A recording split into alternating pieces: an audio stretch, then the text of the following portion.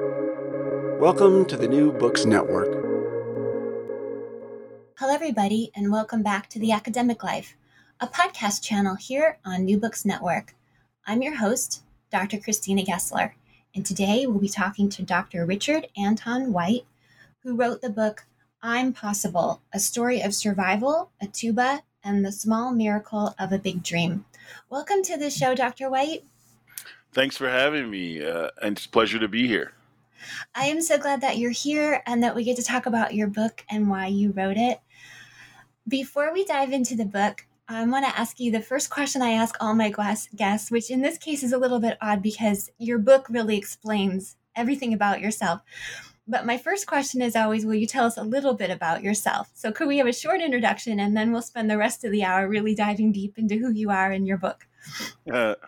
Well, my name is Dr. Richard Antoine White, and my initials spell Ra. So my internet alter ego is Ra Tuba. If you want to Google, go right ahead. It still feels odd after 9 years putting DR in front of my name, but seeing that I'm the first African American in the world to get a DM in Tuba, I'm guessing it's okay. I look forward to inspiring hope. That's the purpose of my book. Whether you're at advantage or disadvantage, I hope it does just that. And I'm looking forward to collaborating and having a wonderful conversation during this next hour. I'm so glad that you're here and that we're going to have this conversation. Could you give us the synopsis of your book? Because we don't assume that everybody's already gotten a copy of it. Oh, it's a true memoir. It starts from my birth. Actually, the book actually starts with you being a part of my life and what it's like to perform, to be a classical musician.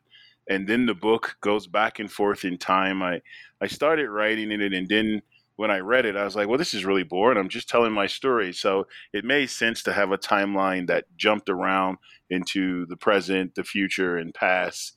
And that's the way the book is structured.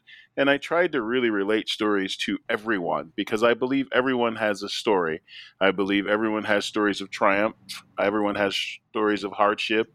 If you're going to participate in this game called life, we all have to experience the roller coaster ride of ups and downs. And I wanted my stories to reflect or to connect with each of my readers. So I tried to be as authentic and real as possible. I didn't want extravagant vocabulary. It's pretty much straightforward.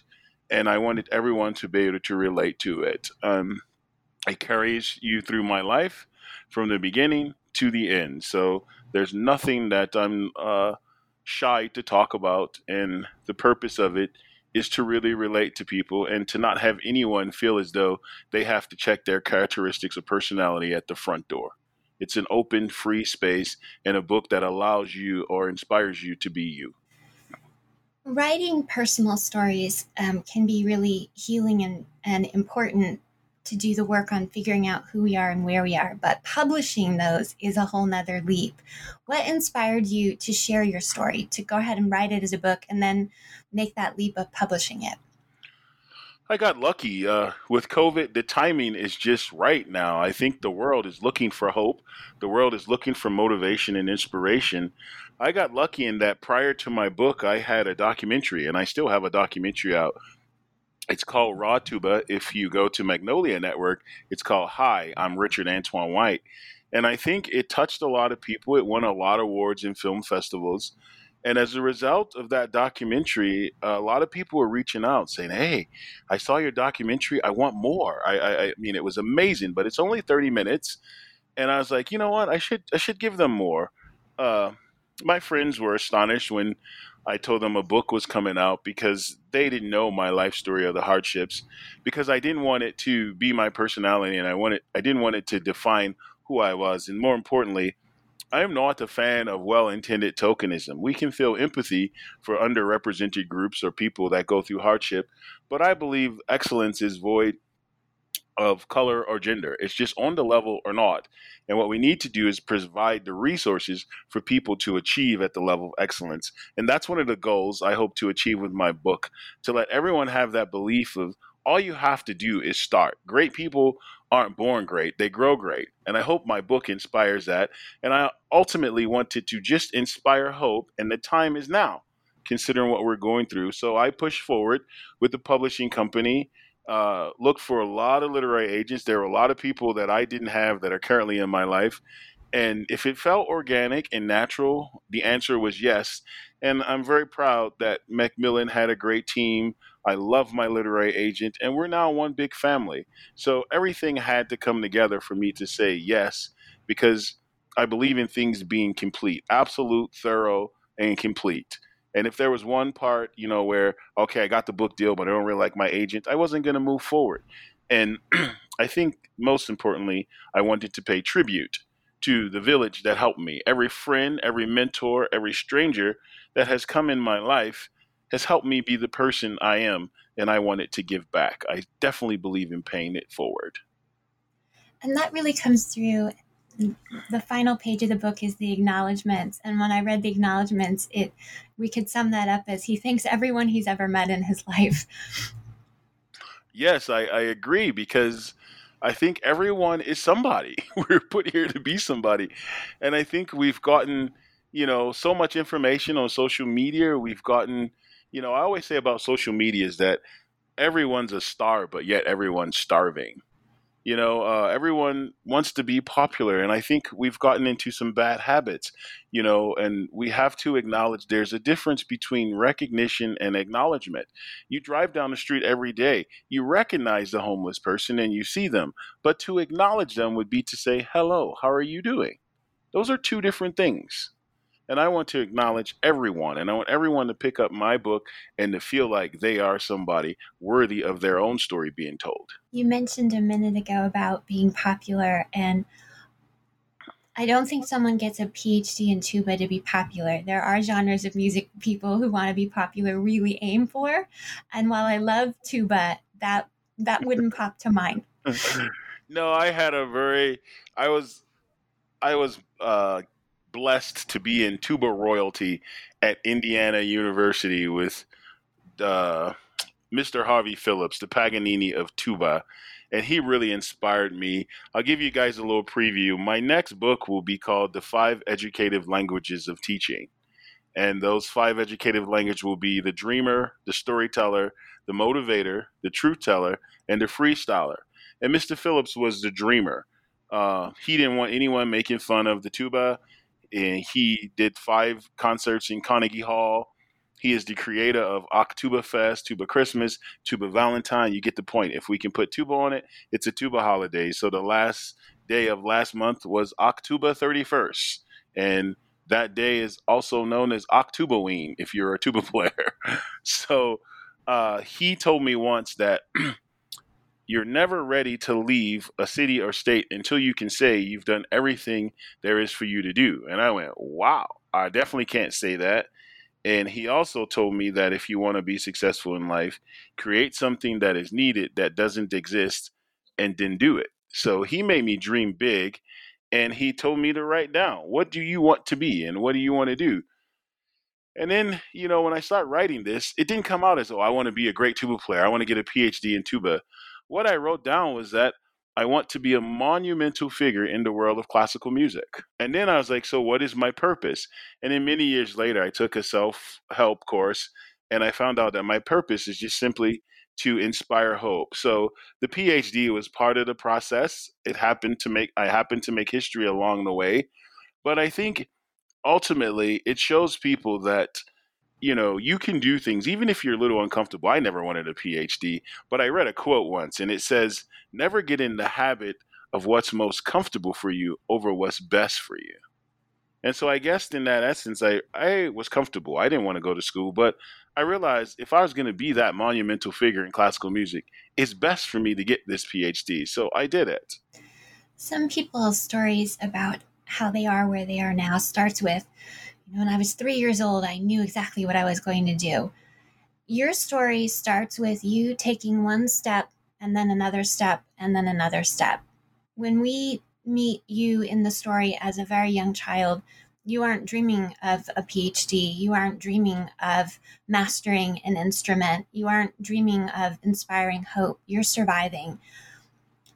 Can you take us back to when you were a young student and what it was like for you being in school. Because I think a lot of people think, oh, everyone who has a PhD was a natural scholar. And you really unpack for us in the book that that wasn't your story. No, and I think, we all have deficiencies and, we all blessed with different strengths and talents. I think, first of all, we should dispel some myths in our country and we should talk about some bad habits that we have as it relates to education. A couple myths that just irritate me a little bit is that, some people may read my story and go, oh, it's just, pick yourself up by the boots and straps and make it happen. Not everyone has boots and a strap. Or people say you just work as hard as you can and it'll work out. I know plenty of people that have worked hard as they can and it didn't work out. It takes a village. And I think two things help my early education and education throughout my life is that everyone that was involved in my life, no institution or teacher ever gave up on me. And I think for all the educators out there that are hitting that brick wall, don't know what they're going to do, just remember, I'm what happens when you don't give up. And boy, that is worth investing in. I was once asked by a CBS specialist, Richard, you've been all over the world. You've done all these amazing things. What's your greatest accomplishment? And I said, my job as a teacher and mentor, because every day I get to go to school and make a difference in a kid's life, because that's what someone did for me. And being a teacher and a mentor are two different things. The teacher educates, the mentor really gets up close and personal with a kid's life. And I think it's important to acknowledge those. Every deficiency I had, the teacher was in some ways the truth teller, which will be revealed in my next book, in that they told me the truth. Uh, when I turned in my first paper in college, I was handed a map and directions to the reading and writing tutorial services at Johns Hopkins University because my vocabulary was not on the level. It was embarrassing, but boy, am I grateful that that teacher was honest with me and gave me the resources to achieve. I struggled in reading.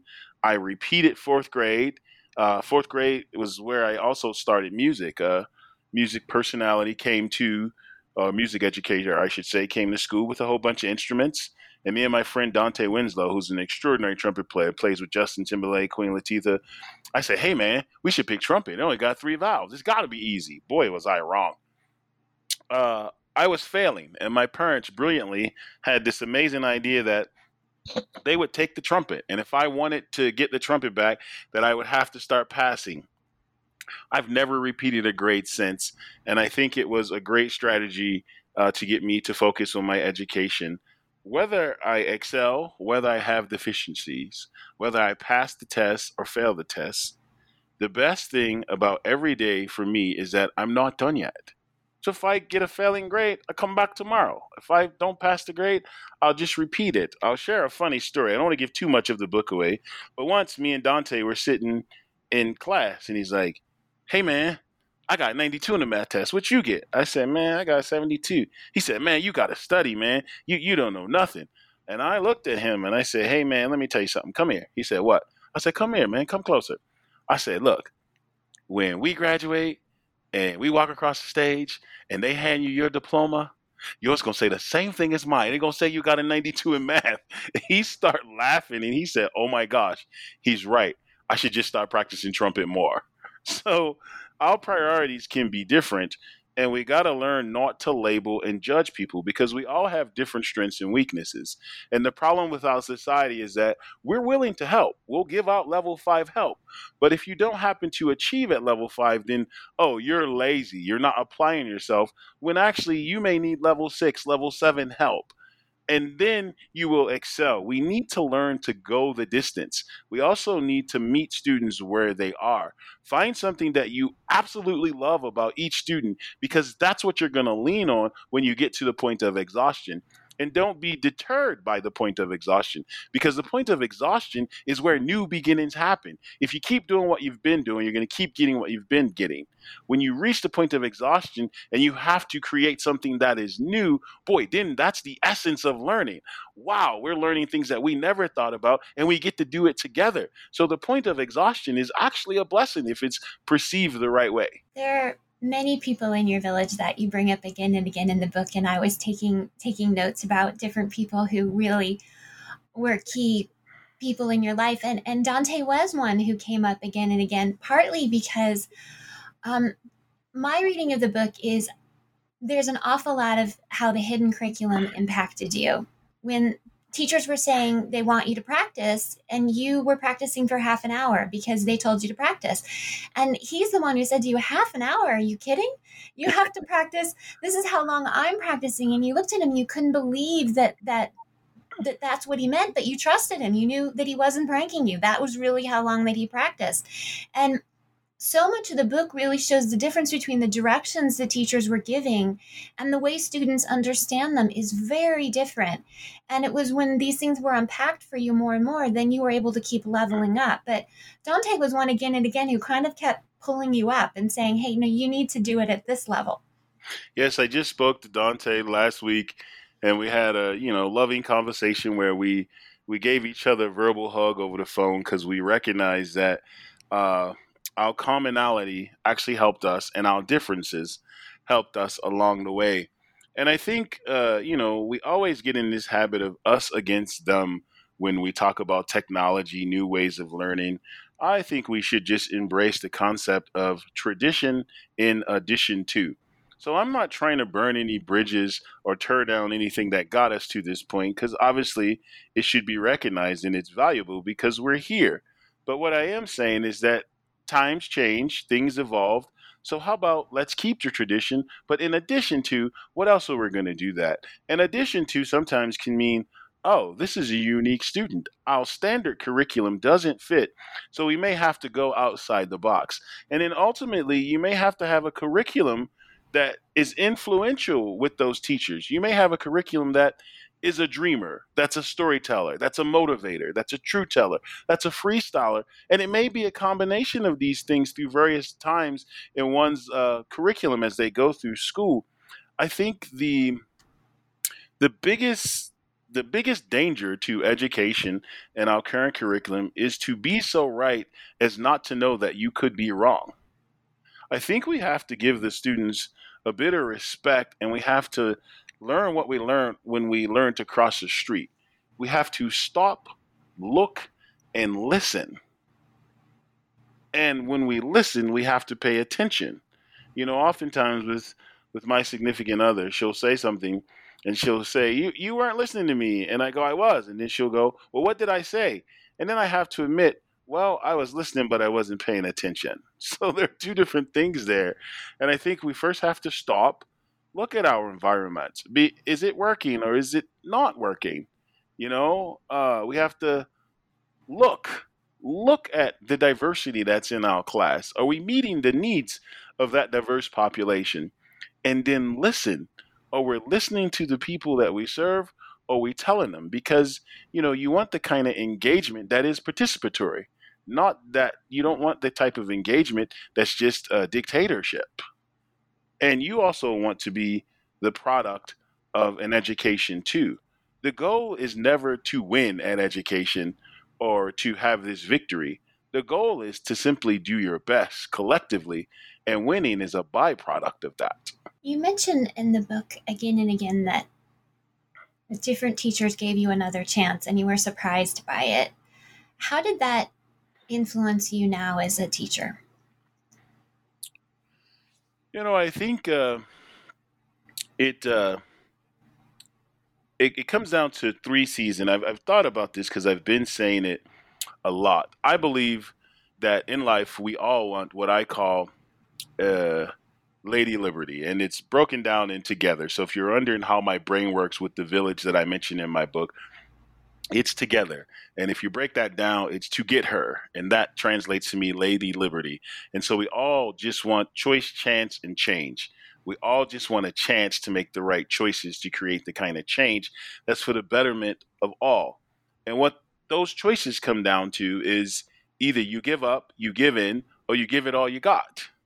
And I think my teachers gave it all they got and then some. And I think that's what this ultimately comes down to, give it all you got. Giving it all you got doesn't mean the first sign of failing, we're out the door. It means that you recognize that failing is just a system of collecting data. And I have an acronym for failing. It's called Finding an Intended Lesson in Needed Growth. What that means is that if you failed, there's something you needed to know that you didn't know that you now know so you can proceed forward and elevate yourself. When you were very little, you were in a, the public school near where you lived. But as you got older, you started intentionally seeking out music schools and getting in music schools. Can you talk about that path that you went through? Yeah, I think we have to start recognizing environment and the correlations between a standardized traditional way of learning in the street. So I had a lot of street smarts and hustle within me. So I realized that, you can't invest 100% in everything in your life. Once I acknowledged what I wanted to do, I wanted to invest the majority of my time in that. Of course, you have to be well rounded, but I knew that the majority of my life pie, if you draw a pie and break it up into the different sectors of your life, I wanted a significant part to be tuba. So I started looking at academic like a hustle. If I'm on the streets, gotta find some coins, gotta get some food, gotta find my mom, gotta find shelter. So if I'm gonna play tuba, like you said, gotta put the time in, gotta learn how to play different styles, gotta see some different nationalities, how they play tuba all over the world. And I wanted to invest in this standardized academic curriculum in a way that was relatable to me because I think oftentimes when we develop these curriculums and we have the institutions, meaning the full walls and a roof, we encourage people to actually check their identity and personality and characteristics at the door, which makes an uphill battle already to begin with. Just what if we had an environment in our educational institutions that allow students to be who they are, embrace their characteristics, and we had an adaptable curriculum that was open and suited to embrace each kind of student. So I was lucky that I had the street smarts to adapt that street hustle into an academic curriculum and path moving forward. Can you talk a little bit about the High School of the Arts that you went to? You likened it to the TV show Fame. Yes, I think for all the problems we have in the world, first of all, I always say in every conversation that I have, there are 1,000 problems in the world. And I think 99% of them can be solved if we were just kind to one another. The reality of it is, we're not doing a good job in being kind to one another. The Baltimore School for the Arts is not without its problems. And I know recently, with diversity, equity, inclusion, and belonging, everyone's really trying to establish protocol and statements for this, but the country should just model schools after the Baltimore School for the Arts. It was designed to give inner city kids opportunities they wouldn't otherwise normally have. And the difference in the Baltimore School for the Arts is as follows. One, it's a community, it's a family. We move together, and the adults run the school. No ifs, ands, or buts about it. The adults run the school, and they're there to give the kids all that they have. There's a sense of belonging and togetherness that embodies this sense of e- internal effort. And what I mean by internal effort, that if it was solely up to me, I probably would sit on the couch every day, eat donuts, potato chips, and play my Nintendo Switch. But because of the environment I experienced at the School for the Arts, I don't want to let you down. I don't want to let the person next to me down. And I don't want to deprive the world of the best version of me. I don't want you to deprive the world of the best version of you. If we both contribute the best version to the world, that has to equal something magnificent. And I think that's the kind of environment that the Baltimore School for the Arts embraces. Every day I look on Facebook, they're praising somebody's accomplishment or encouraging someone to go forward with something. And I think we have to remember that one of the greatest blessings we get as a kid is to have an imagination. And I was blessed because my imagination, in many ways, actually was so strong that it saved my life. I had to imagine a warm tummy. I had to full tummy. I had to imagine a warm blanket. And I think we have to imagine things that's not possible or seems impossible, because that's what it's about. When we get these curriculums and we take away programs, and we're gonna take away space program, it's not about the billions of dollars that it costs. It's about doing the impossible against all odds, like my book. And we must never forget that the imagination has to be mandatory part of any curriculum, any institution, if you wish to see the kind of success that elevates humanity. When you were there, they helped you with the sea of college applications and figuring out that there was more funding available than met the eye. Can you talk about the important role of high schools in helping students find their way to college? I think yet again, it's that whole street hustle, having people that are informative, and it's always interesting in our country the rules that are law and the rules that aren't law. So if you make a rule, then you can change the rule. If you make a rule, everyone pays $50 application fee. Well, if someone can't pay it, you can change it because it's a rule. It's not a law, and it's always interesting when companies choose to respect their rules over the individual in cases that will help the individual. I think you do the best you can. You ask the questions that you need to ask, regardless of your ego or embarrassment, and you hope that the village comes through to you and you do your homework. What I mean by homework is you get online, you look up all these scholarships, and then ask every person you meet. You know, I was lucky. I ended up talking to a neighborhood friend who told me about House of Representative scholarships. You know, there are scholarships designated. Every House of Representative has a pot of money that they can designate for scholarships. I was like, what? Are you kidding me? I wouldn't have learned about that. I had a counselor that didn't mind getting on the phone and saying, look, this guy cannot afford all these application fees. What are we going to do? Turns out they can waive the application fee. It's a rule, it's not the law. And so I think oftentimes our ego and pride gets in the way of us asking for help. I think there's nothing wrong with asking for help. And I think asking for help and asking questions is just a different way of getting your hustle on instead of an embarrassment. Just change the way you think about it. I got to make some moves. One of my moves is to ask for help because I'm maxed out in terms of what I can do. There's nothing wrong with that. In your particular area of study, there's a lot of audition involved, and going to the auditions is expensive. And when you were originally looking at the different music schools that you'd like to apply to for college, you were mapping out it costs this much money to get to this place to audition, and it costs this much money to go to that school. How were the counselors at your school instrumental in helping you figure out the money path to make that happen? I think there is a bit of determination that you have to develop. If there's a wall in front of me, I don't turn around. I can knock the wall down. I can go around the wall. I can climb the wall. I'm pretty determined. True to form, I am a Taurus. I'm stubborn. So when I looked at these places, I couldn't afford playing.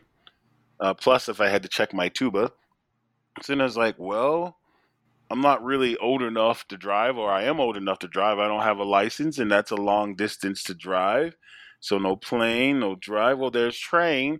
Well, the train is just as expensive as flying. So what can I do? Oh man, there's Greyhound. There's the bus. It may take 3 days to get there, but I can afford this. So I go to the point of exhaustion. Every resource. There has to be a way. I dig into my imagination and saying, what are all the possible ways that I could possibly get to these auditions? And that's literally what I did. Me and my tuba on Greyhound or Peter Pan bus is how I afforded to go to these auditions. I would shovel snow, I would rake leaves, cut grass, save money. And I think at that time, man, I could get like a round trip ticket for like $80 to New York from Baltimore or wherever I had to go. And that's what I did. And I wasn't embarrassed by it. It was just my way. And there's something about building something from scratch or finding a way to do it where you're all in. I also think there's this notion that things are just supposed to be given to people, and that's just not true. I think the beauty of putting in work and working as hard as you can is seeing the results of that work and knowing that you played the hand you was dealt to the best of your ability. In general, that usually leads to something positive. I'm not saying it always works out, but it usually leads to the next step. And so when I was faced with, oh man, financially, how am I going to figure out this mountain? Well, I can start by just simply thinking about it. And that's a start. So I'm okay with it. I'm going to rest today. I'm just going to think about it and take action tomorrow. But we always have to look for the point in which we can just start. You ultimately chose to do your undergraduate work at Peabody. And then for graduate school, you were going to be going out of state. And the title of chapter 23 is Life is Fair Because It's Unfair to Everybody. And you've taken us to the point of the book where you've chosen your graduate school, you're ready to go, and then your personal life has some major emotional hits. One of your friends is shot, and your mom has a stroke, and you're wondering if you should even go to graduate school, and you're working with that dilemma. Can you talk about when your personal life and your professional life seem to be at odds? It's always that duality of life. I don't understand how the universe made it this way, but we have a left eye, we have a right eye, we have a left arm, a right arm, we have up, down, happy, sad, in love, not in love. There's always this duality. Every time something good happens in my life, I expect the bad to be around the corner just because it seems like that's how the universe balances things. I was off in graduate school, had a scholarship, was doing well, came home from graduate school first Christmas. My cousin was the first murder of the year. Very tragic. My friend got shot in a robbery. Mom had a stroke. And I was questioning the purpose of life. Like, man, how important is it for me to go play tuba when these people have lost their lives or fighting for their lives? And in that moment, I realized that it's not all about me. Like, that I need to go to school to show my mom that there's hope for something that she could feel proud about. I need to go to school because my cousin Tracy's no longer here with us, just to show people that it can be done. So in that moment, I learned that, wow, everybody has to face hardships in life, but how we interpret them and what we choose to do with it is very important. And sometimes you may not be the centerpiece of that purpose, and so I ended up staying in school. My mom lived for a very long time afterwards, recovered from the stroke as best she could. Craig is still in existence. And I think we remember Tracy as best we can. I think the point there is that everything can be of value if you look at it the right perspective. One of my favorite quotes is from Bill Gates. He says, I will always choose a lazy person to do a difficult job because he or she will always figure out the easiest way to do it. And there's perspective for you.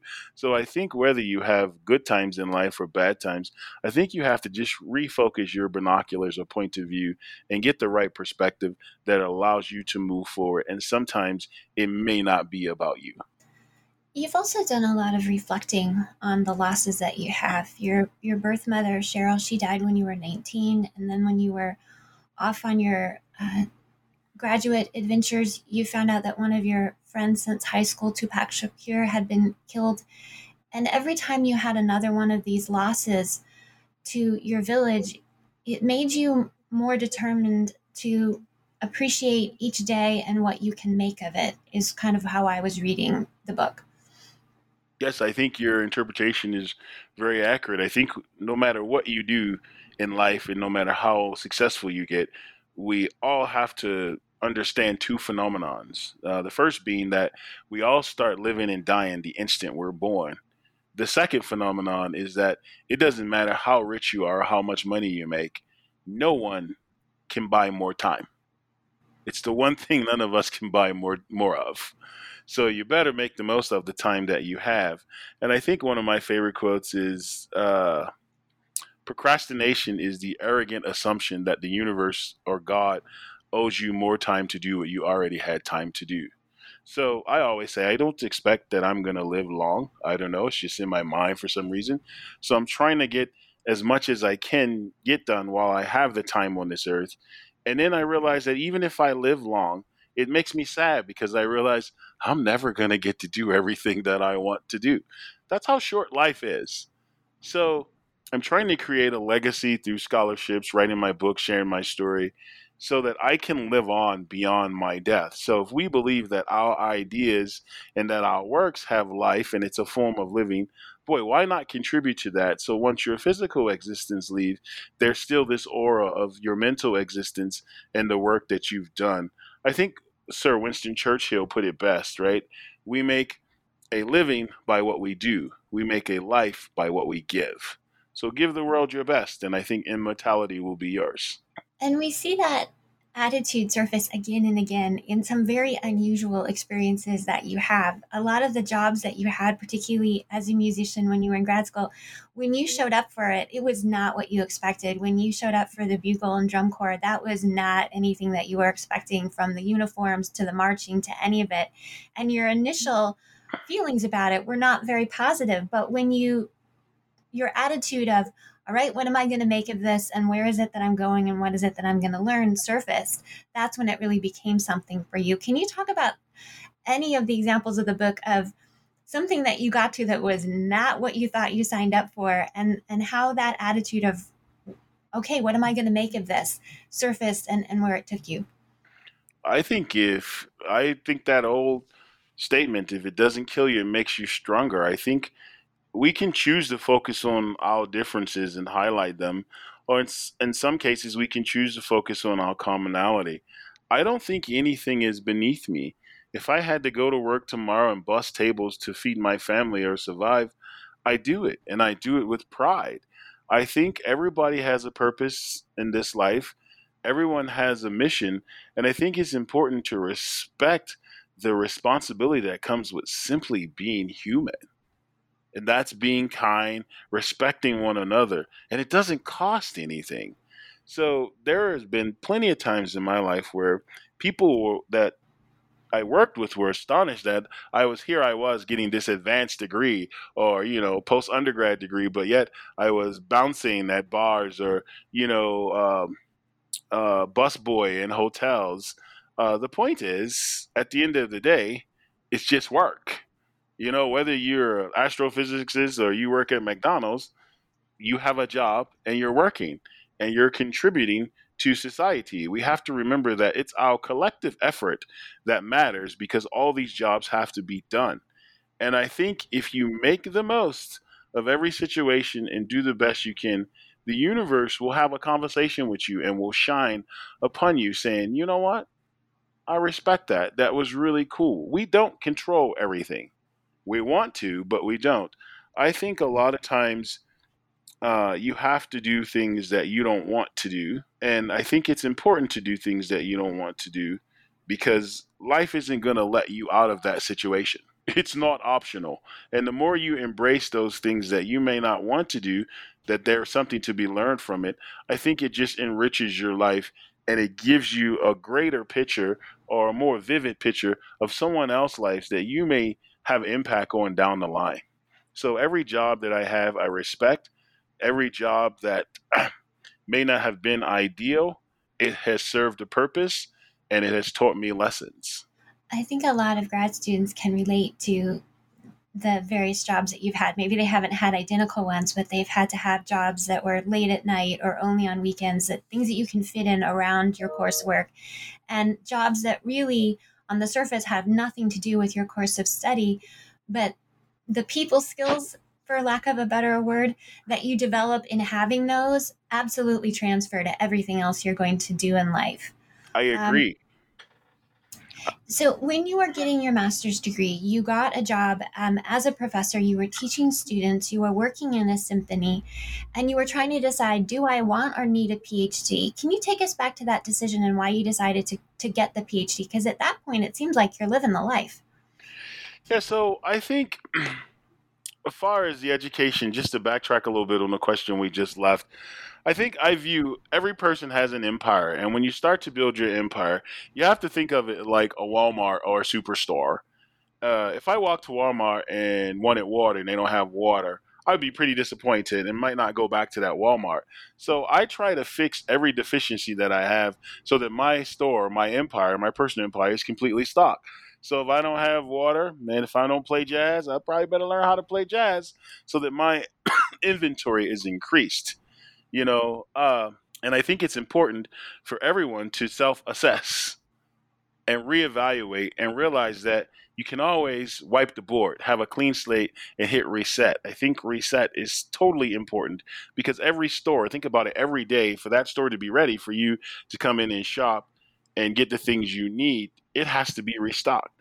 I don't think humans are any different from that. Now I'll fast forward to the question you just asked, but you'll have to refresh my memory where we were going with this because I backtracked a little bit. No, I love that you backtracked. It made me think of a friend of mine who's she's a novelist. She had been a lit professor and she became a novelist, and she's a beautiful wordsmith. And we were having lunch, and she looked at me and she said, "You know, it's the same as toothpaste, right? They have to be able to sell it. What I write, they still have to be able to sell it." Yes. Um, and so when you're talking about stocking the shelves, I was thinking, yeah, she was very, very aware that her books were going to have to be stocked on a shelf. They were going to have to fit in a section, and you want them to be the book that's turned out, not the one that you find by the spine. And that's all marketing, and that's the same as what they're doing with toothpaste and stores all over.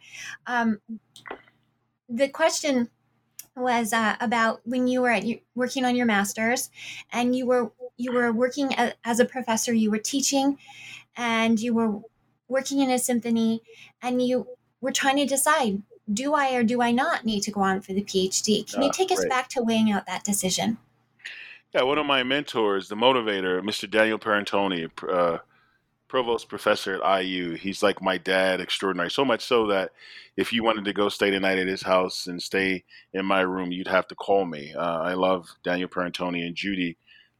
He told me once, Rich, I know you want to just play in a symphony, but I'm going to tell you this because Mr. Phillips told me this, and I've never told any student this, but it's meant for you to teach. And he said, well, how about this? How about you get the PhD, you take all the auditions, and you always reserve the right to say no? That changed my whole life. So I was going to go for the military job. I was going to go for the symphony job. I was going to go for the teaching job because I wanted to reserve the right to say no. And what that means is that go and win and then decide if you want the job or not. If you go and you don't win, you don't have a decision to decide from. So no problem. So that's my motto in life. And it started when I was questioning whether I should get the PhD. Reserve the right to say no. Get it. And then decide if it was worth it or not. But don't sit on the sidelines and say, oh, I could have or I should have. And when obstacles come up, I always think in spite of instead of because. Oftentimes, we're programmed to think, oh, because of this, I can't do that. Oh, because of this, I can't do that. I think in spite of this, in spite of the financial hardships, in spite of the roadblocks, I'm just going to show you because ultimately, sometimes I think we talk too much and everybody has an opinion. But sometimes if you just show people, it's indisputable. So I intended to show people that, I could get a teaching job before I completed my master's. I can complete this doctorate even though I didn't want to, but I wanted to reserve the right to say no. And had I not completed it, I wouldn't have had a decision. There wouldn't have been history, but I make it a point to reserve the right to say no.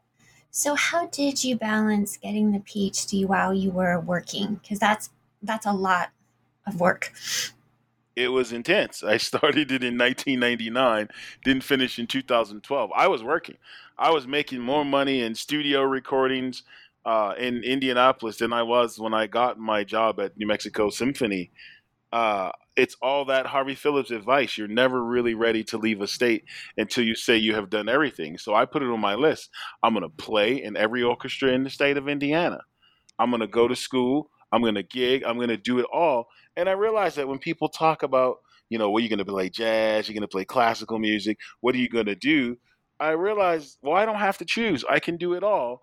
And then as I start coming into contact with the diverse kinds of music, the diverse education, I realized a couple things. Whether you study math, whether you study, music in terms of music history or whatever, when we use the English vocabulary, guess what? We all choose from the same set of words. Same holds true for music. Whether you're playing classical or jazz, we all choose from the same set of notes. How we choose to interpret them and what we choose to infuse in terms of nationality, culture, that's what makes a difference. But ultimately, we choose from the same set of notes. So I balanced it yet again, by not wanting anything to be deficient. I realized that if someone calls me for a jazz gig and I can't do it, then that's food off my table. So I wanted to build my empire, and I wanted my empire to have as little holes as possible. So yeah, there were always nights where I was trying to balance school, trying to balance practice, but I discovered something called 0 hours, meaning that there is nothing in my life that's scheduled at 5 and 6 a.m. in the morning. So if I got up at 5 or 6, boy, I got 0 hours. I can capitalize on these 0 hours. No one's usually doing anything 12 o'clock at night. So if I wanted to work 12 to 1, then went to sleep, there's another set of 0 hours. So I utilize 0 hours to do my homework in these 0 hours, to get my schoolwork done, and then to work doing other hours. So that's how I balanced it. The life of being a PhD candidate and being what do you call it in music? I'm drawing a blank right now. Freelance musician. I remember using 0 hours. I didn't have my own computer, and often I couldn't afford the books. So I was reading books while the actual owners of the books were sleeping, because that's when I could borrow them. And I was using the computers when the campus graduate student office was pretty empty because people were at Yeah. home sleeping. So I could have the computer for a stretch to get a lot done on a paper. I remember 0 hours, but they do take a toll on your health. And you did at one point have to take some time and be in the hospital and really focus on your health. How are you working on the health balance part of your life? It's an interesting question. I often wonder why I'm so successful in a lot of areas of my life. And then, I struggle with my weight going up and down. You can't focus on everything 100% all the time. Like I just got from the gym today. Now that I have a few weeks off with just podcasts and radio interviews, I'm back in the gym and there's routine. And because of COVID, my living situation has changed. So habits are being redefined. And I think, just like a balanced diet, I think you got to make sure you get your dairy, you get your carbs, you get your vegetables. Your life has to be the same way. You don't really have to overkill in anything, but you need that balance. I'm a workaholic. I believe in what I preach. So sometimes I give to the point of my own health. I have not learned that no is a real word and it exists. Like my book, I'm possible, even when it's impossible. I'm at the age now where I'm realizing that vacation timeout is not optional. So I think I'm trying to balance health. I'm trying to balance a vigorous schedule. And then I'm also understanding that not everything can be on the menu, so either I'm going to have a Walmart and these are things we're going to sell and I'm going to make sure those shelves are stocked, or I'm going to specialize in, bread. And I'm starting to realize that I'm at the point in my life where I really have to focus and make sure that whatever I do, that it is balanced. You can't have a Walmart unless you have someone who cleans the floors. So I can't do any of what I plan to do unless I'm healthy, because if my health goes away, it's all for nothing. So I'm really trying to figure out the balance and the combination of things in my life. And the way I like to do it is I just like this idea of drawing a circle and then making a pie and different size pieces of the pie. How much of Tuba am I going to contribute to the pie? How much family life am I going to contribute to the pie? And as you grow older, that pie is redistributed. So now I like playing with the puppies and hanging out with the family, whereas before it was just me and the tuba. So I got to kind of split that pie up right now. So I would say I'm doing above average on health and schedule. And I'm looking to, if we talk about the credit score rating, I'm looking to have it be excellent. And that just means I have to learn to say no and I have to figure out the proper balance, which only can sometimes be discovered through actual living. So I'm figuring it out. I hope that answers the question. It does. The opening of the book really takes us into the physicality. You're having to carry the tubas. They're very heavy. You have to bring two to an audition. There's often stairs involved in getting to the stage. Musicians themselves, their bodies are also an instrument. So I think that's part of where my question came from. And taking care of yourself is essential for you to be able to play the tuba. I agree. I think it's a complete packet, a well balanced diet, a well balanced makeup. I think I often say you need three things to be happy in life: something or someone to love, friends, family; something to do, work, job, school, to take care of those things in number one, and something to look forward to. When I won the Mexico Symphony, I had just lost probably about 80 pounds. I was as fit as I've ever been. I was waking up in the gym with my roommate, Keita-san, Japanese roommate I had, 6 o'clock every day, running. I really think it's about scheduling, prioritizing, and making that balanced life. You know, is it tough? It is tough, but boy, the amount of time it takes to establish a routine and then just stick to it, the return is crazy. It's like investing money and not investing money. If you're going to invest money, you might as well make sure you see a return on it. And so going to the auditions, carrying the tuba, whatever, you have to experience it to figure it out, what to eat, what gives you the right mode. And then after a while, your words become actions, your actions become habits, and then your habits simply become a way of life. And I think that's what we're all striving for, is that ultimate a way of life with optimal performance. And for you, that has to include a village. It has to include village, and now my life changing. I'm really struggling with how much a professor I am, how much a motivational speaker I am now, and how much of a tuba player I am. And I also realize that it's okay to reinvent yourself, and you don't have to stay the same person, and you don't have to fit into societal decorum. I think you can have something that is new. You could be really original, and you can reinvent yourself for the better. I think there's this attachment and sense of self pride where I've done all this work, I can't leave it behind. Well, what is the body of work that you've done leading you to, and how many doors that you hadn't previously thought about has been opened? You'd be foolish not to explore these doors, or at least look at them. So it just means that growth shouldn't be stifled by your own opinions either.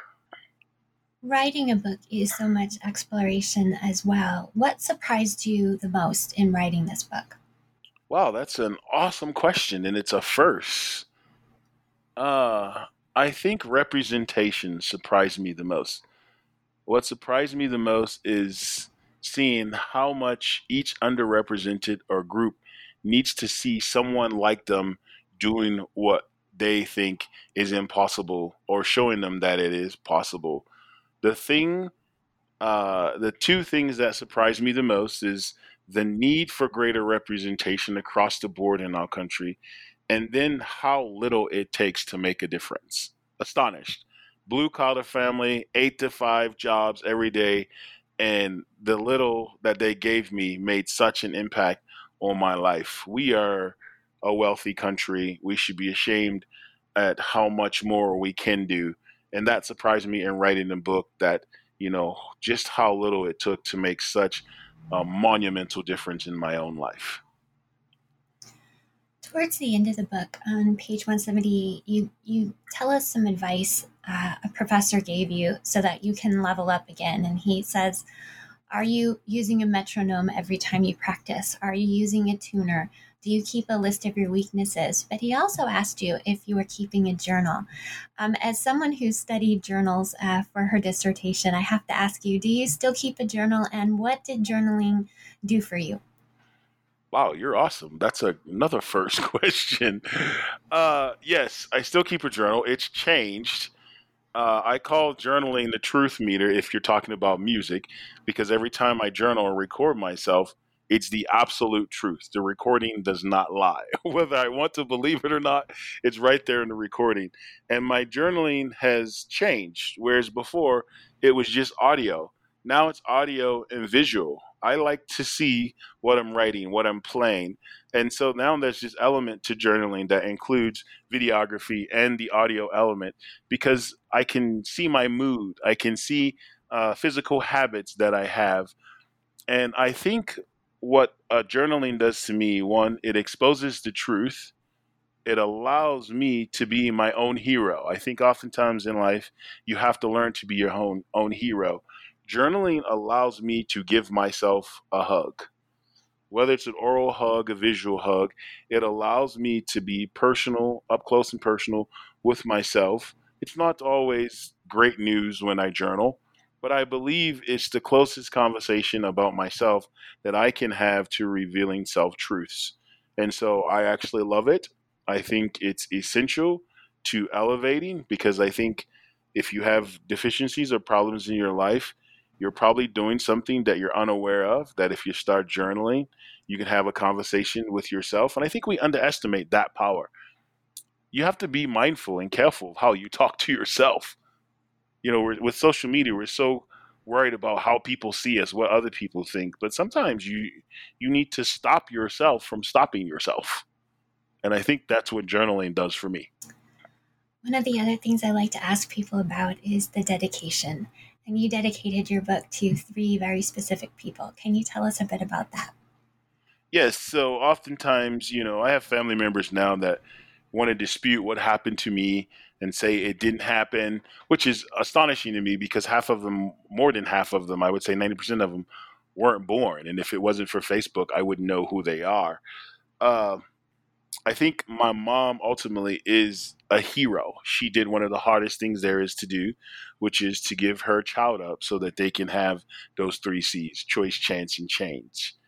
Uh, and so my mom is a hero, have to dedicate it to her. And on her dying bed, the last thing she said to my brother was that I want you to be like your older brother, meaning me. And that always chokes me up and gets me emotional because it meant that she really loved me. And to say that in your dying words is really huge.